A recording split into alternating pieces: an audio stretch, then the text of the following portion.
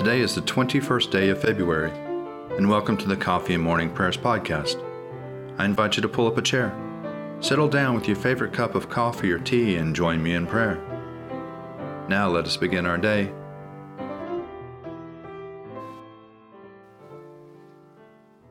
Send out your light and your truth, that they may lead me and bring me to your holy hill and to your dwelling. Lord, open our lips, and our mouth shall proclaim your praise. Glory to the Father, and to the Son, and to the Holy Spirit, as it was in the beginning, is now, and will be forever. Amen. Alleluia. Worship the Lord in the beauty of holiness. Come, let us adore him. Come, let us sing to the Lord. Let us shout for joy to the rock of our salvation. Let us come before his presence with thanksgiving and raise a loud shout to him with psalms. For the Lord is a great God, and a great King above all gods. In his hand are the caverns of the earth, and the heights of the hills are his also.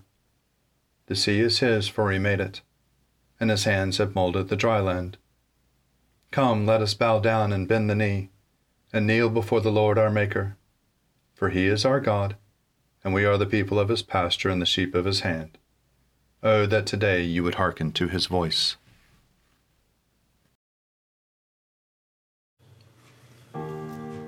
Psalms for the 21st day, evening prayer, Psalm 106. Alleluia! Give thanks to the Lord, for he is good, for his mercy endures forever. Who can declare the mighty acts of the Lord, or show forth all his praises? Happy are those who act with justice and always do what is right.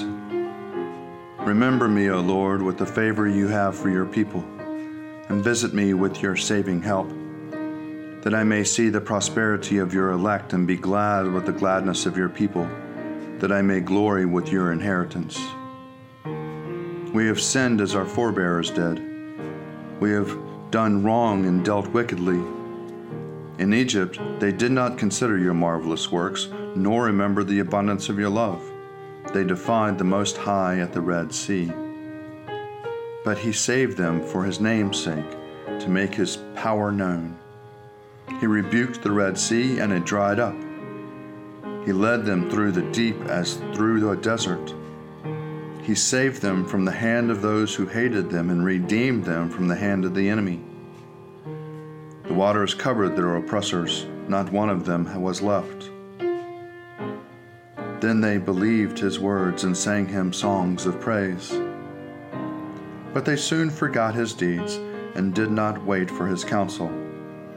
A craving seized them in the wilderness, and they put God to the test in the desert. He gave them what they asked, but he sent leanness into their soul. They envied Moses in the camp, and Aaron, the Holy One of the Lord. The earth opened and swallowed Dathan, and covered the company of Abram. Fire blazed up against their company, and flames devoured the wicked. Israel made a bull calf at Horeb, and worshipped a molten image. And so they exchanged their glory for the image of an ox that feeds on grass. They forgot God their Savior, who had done great things in Egypt, wonderful deeds in the land of Ham, and fearful things at the Red Sea. So he would not have destroyed them, had not Moses, his chosen, stood before them in the breach to turn away his wrath from consuming them. They refused the pleasant land and would not believe his promise. They grumbled in their tents and would not listen to the voice of the Lord.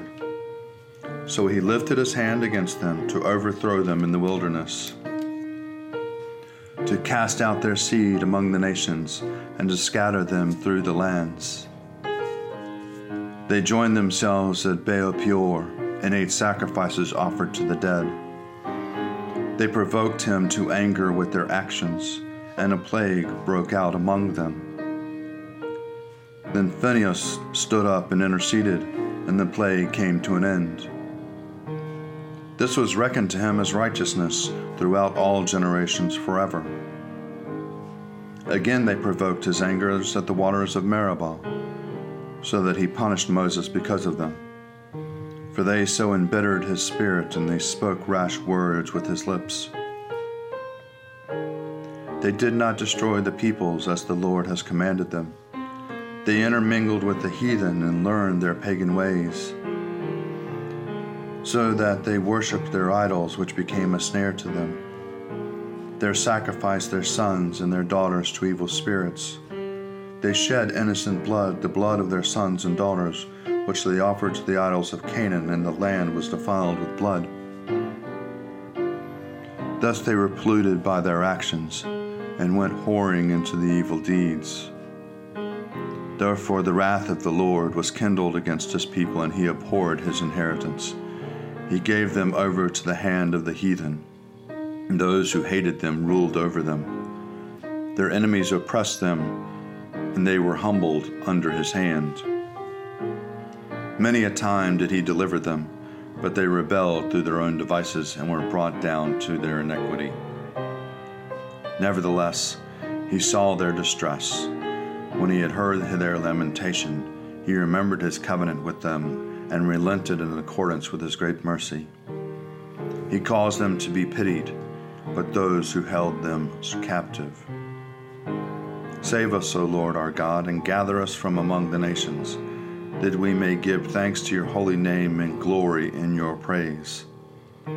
Blessed be the Lord, the God of Israel, from everlasting to everlasting. And let all the people say, Amen, Alleluia.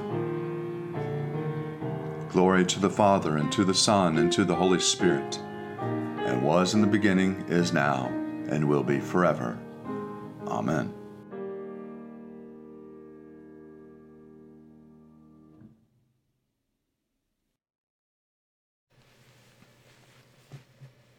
A reading from the letter to the Hebrews, chapter 2, beginning with the first verse. We must pay greater attention to what we have heard, so that we do not drift away from it. For if the message declared through angels was valid, and every transgression or disobedience received a just penalty, how can we escape if we neglect so great a salvation? It was declared at first through the Lord, and it was attested to us by those who heard him, while God added his testimony by signs and wonders and various miracles, and by gifts of the Holy Spirit distributed according to his will. Now God did not subject the coming world, about which we are speaking, to angels. But someone has testified somewhere, what are human beings that you are mindful of them, or mortals that you care for them? You have made them for a little while lower than the angels. You have crowned them with glory and honor, subjecting all things under their feet. Now in subjecting all things to them, God left nothing outside their control. As it is, we do not yet see everything in subjection to them, but we do see Jesus, who for a little while was made lower than the angels, now crowned with glory and honor because of the suffering of death, so that by the grace of God he might taste death for everyone. It was fitting that God, for whom and through whom all things exist, in bringing many children to glory, should make the pioneer of their salvation perfect through sufferings.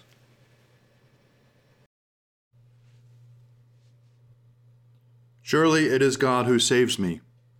I will trust in him and not be afraid. For the Lord is my stronghold and my sure defense, and he will be my Savior. Therefore you shall draw water with rejoicing from the springs of salvation. And on that day you shall say, Give thanks to the Lord and call upon his name. Make his deeds known among the peoples. See that they remember that his name is exalted. Sing the praises of the Lord, for he has done great things, and his is known in all the world. Cry aloud, inhabitants of Zion. Ring out your joy.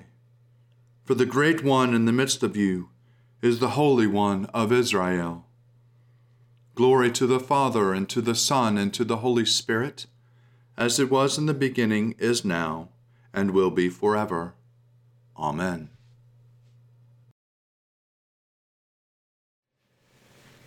A reading from the Gospel according to John, chapter 1, beginning with the 19th verse. This is the testimony given by John when the Jews sent priests and Levites from Jerusalem to ask him, "Who are you?" He confessed and did not deny it, but confessed, "I am not the Messiah." And they asked him, "What then? Are you Elijah?" He said, "I am not." "Are you the prophet?" He answered, "No." Then they said to him, "Who are you? Let us have an answer for those who sent us. What do you say about yourself?" He said, "I am the voice of the one crying out in the wilderness, 'Make straight the way of the Lord,' as the prophet Isaiah said." Now they had been sent from the Pharisees. They asked him, "Why then are you baptizing if you are neither the Messiah, nor Elijah, nor the prophet?" John answered them, "I baptize with water. Among you stands one whom you do not know, the one who is coming after me. I am not worthy to untie the thong of his sandal." This took place in Bethany, across the Jordan, where John was baptizing. Lord, you now have set your servant free to go in peace as you have promised. For these eyes of mine have seen the Savior, whom you have prepared for all the world to see, a light to enlighten the nations, and the glory of your people Israel. Glory to the Father, and to the Son, and to the Holy Spirit, as it was in the beginning, is now, and will be forever. Amen. From a commentary on 1 John by Augustine, Bishop of Hippo, around the year 430. We have been promised that we shall be like him, for we shall see him as he is.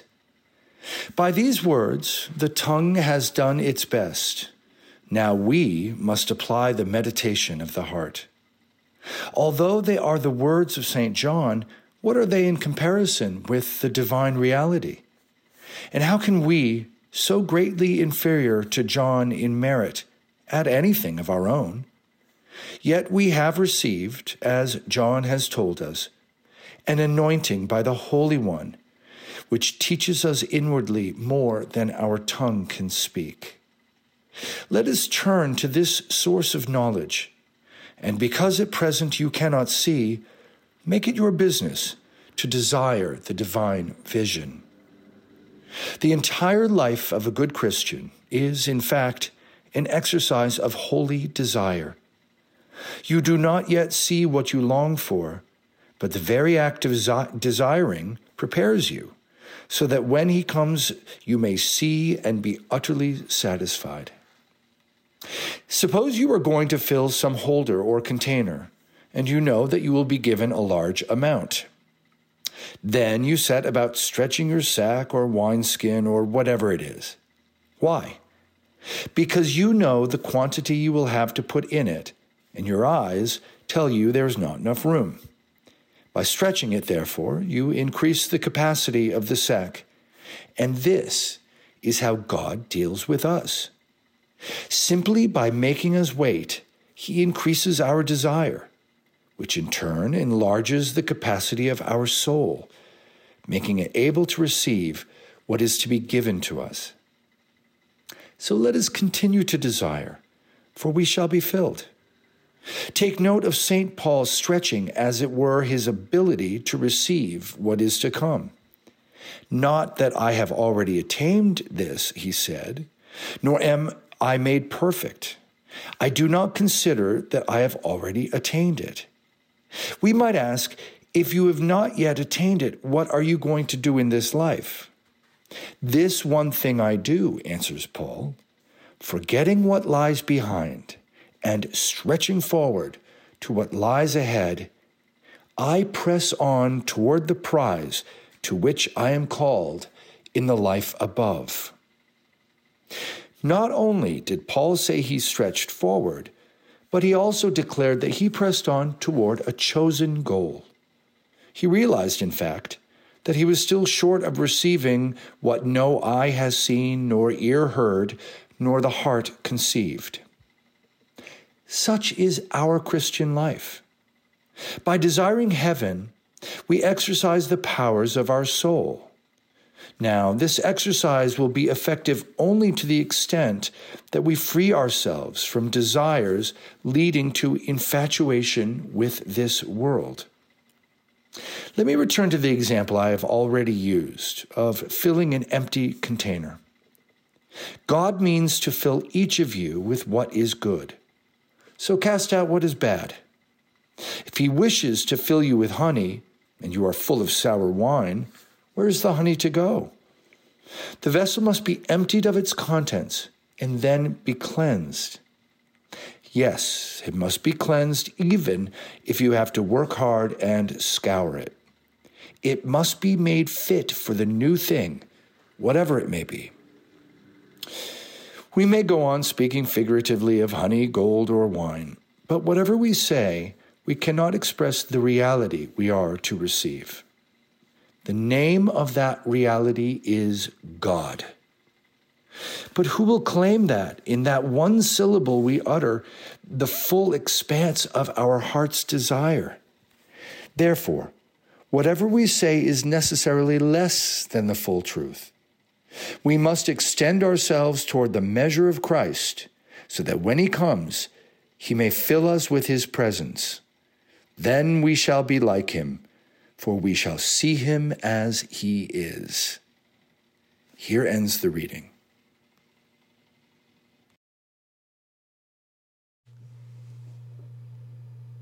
I believe in God, the Father Almighty, creator of heaven and earth. I believe in Jesus Christ, his only Son, our Lord. He was conceived by the power of the Holy Spirit and born of the Virgin Mary, and suffered under Pontius Pilate, was crucified, died, and was buried. He descended to the dead. On the third day he rose again. He ascended into heaven and is seated at the right hand of the Father. He will come again to judge the living and the dead. I believe in the Holy Spirit, the Holy Catholic Church, the communion of saints, the forgiveness of sins, the resurrection of the body, and the life everlasting. Amen. The Lord be with you, and also with you. Let us pray.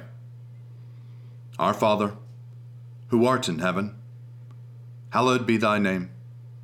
Thy kingdom come, thy will be done, on earth as it is in heaven. Give us this day our daily bread, and forgive us our trespasses, as we forgive those who trespass against us.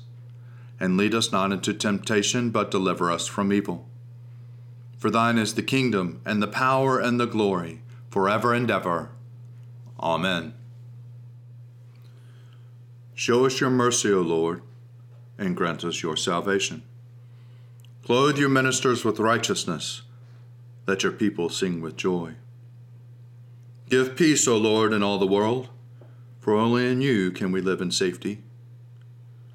Lord, keep this nation under your care, and guide us in the way of justice and truth. Let your way be known upon earth, your saving health among all nations.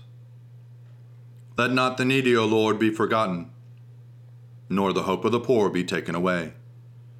Create in us clean hearts, O God, and sustain us with your Holy Spirit. O God, the King eternal, whose light divides the day from the night and turns the shadow of death into the morning, drive far from us all wrong desires, incline our hearts to keep your law, and guide our feet into the way of peace, that having done your will with cheerfulness during the day, we may, when the night comes, rejoice to give you thanks, through Jesus Christ our Lord. Amen.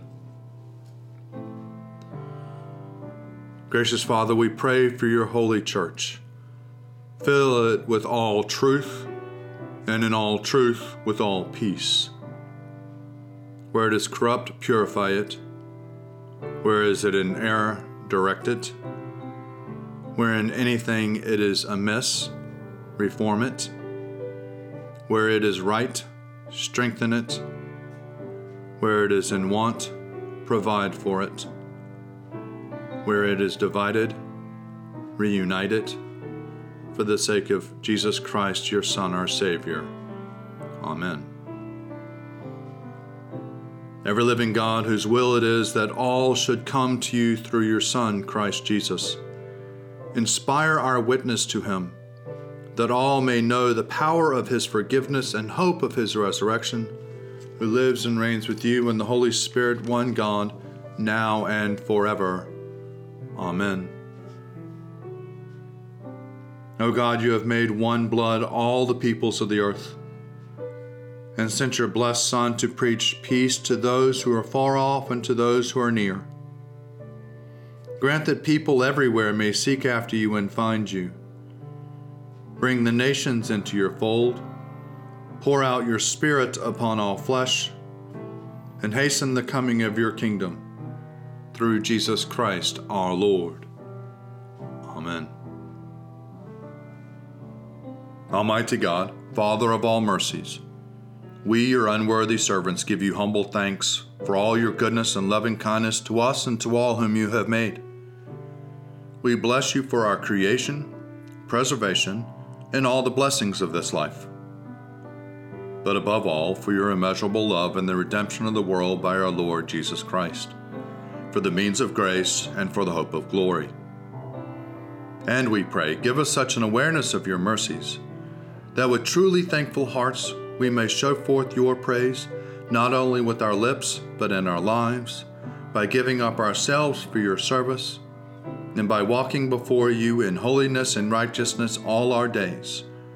Through Jesus Christ our Lord, to whom with you and the Holy Spirit be honor and glory throughout all ages. Amen. Let us bless the Lord. Thanks be to God. Glory to God, whose power working in us can do infinitely more than we can ask or imagine. Glory to him from generation to generation in the church, and in Christ Jesus forever and ever. Amen.